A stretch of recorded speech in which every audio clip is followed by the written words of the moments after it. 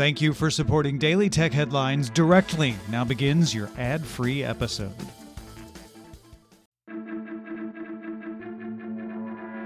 I'm Sarah Lane, and these are the tech headlines for the week ending August 16th, 2019.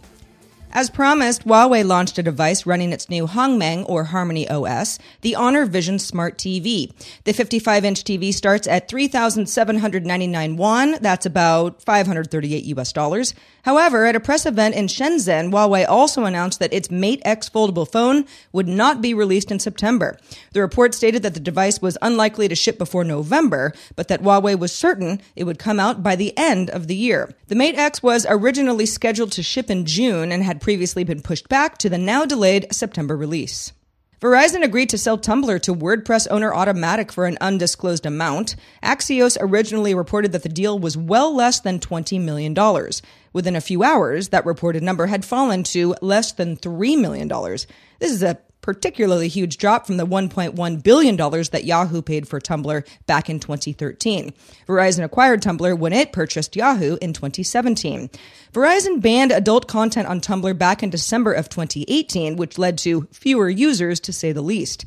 But Automattic CEO Matt Mullenweg says he doesn't plan to reverse the adult content ban. Mullenweg tweeted on Monday, "I think the internet and adult content seekers will be fine. Life finds a way. If people want big policy changes, put pressure on app stores of Apple and Google. No one else has any leverage." Mullenweg also said that Tumblr will serve as a complementary site to WordPress. Sources tell Bloomberg that Facebook had been paying hundreds of outside contractors to transcribe clips of user audio. Facebook confirmed it had indeed been transcribing users' audio, but said it paused the practice last week and won't restart it. Users who were affected chose the option in Facebook's Messenger app to have their voice chats transcribed. The contractors were checking whether Facebook's artificial intelligence correctly interpreted the messages, which were anonymized. The Irish Data Protection Commission says it's examining the activity for possible violations of EU privacy rules. Samsung announced the ISOCELL Bright HMX smartphone camera sensor, which offers up to 108 megapixels of resolution.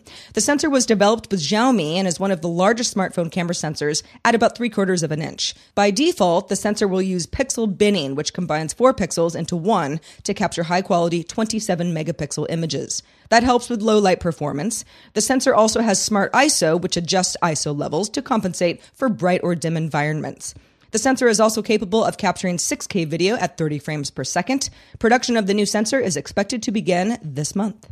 The U.S. House Homeland Security Committee issued a subpoena to Jim Watkins, the owner of 8chan, as part of a probe into extremist content online.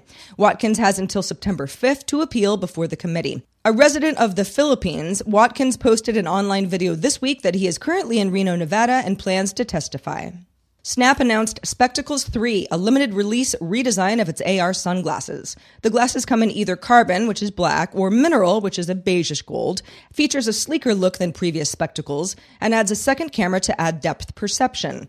Snap added in some new 3D effects and says that the glasses can capture 70 videos and more than 200 photos on a single charge, and also offers 4 gigabytes of onboard storage.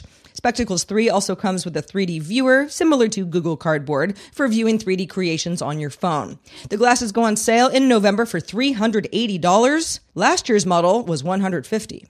Twitter announced an upcoming feature that will allow users to follow topics in addition to following users. The feature is in testing on Android with sports-focused topics like MMA and Formula One. Initially, the curation will be handled manually, but the company will eventually use machine learning to populate topics and keep them up to date. Other features being developed include temporarily muting a topic to keep tweets out of your timeline, searchable direct messages, and the ability to reorder the photos in a tweet after you have attached them to a new post. The company also plans to add support for Apple's live photos. And finally, a federal judge issued a 153-page ruling ordering Georgia officials to stop using the state's current electronic voting machines by the end of the year. That's after municipal elections that are being held in November. Currently, Georgia uses Diebold AccuVote TSX touchscreen machines that security researchers found to have numerous security vulnerabilities dating back to 2006. Georgia hopes to have the new ballot marking machines in place in time for a presidential primary election in March of 2020. But if it can't meet that deadline, the state will be required to use paper ballots. For more discussion of the tech news of the day, subscribe to dailytechnewsshow.com. You can find show notes and links to all our headlines there as well. I'm Sarah Lane. Thank you for listening. Talk to you next time.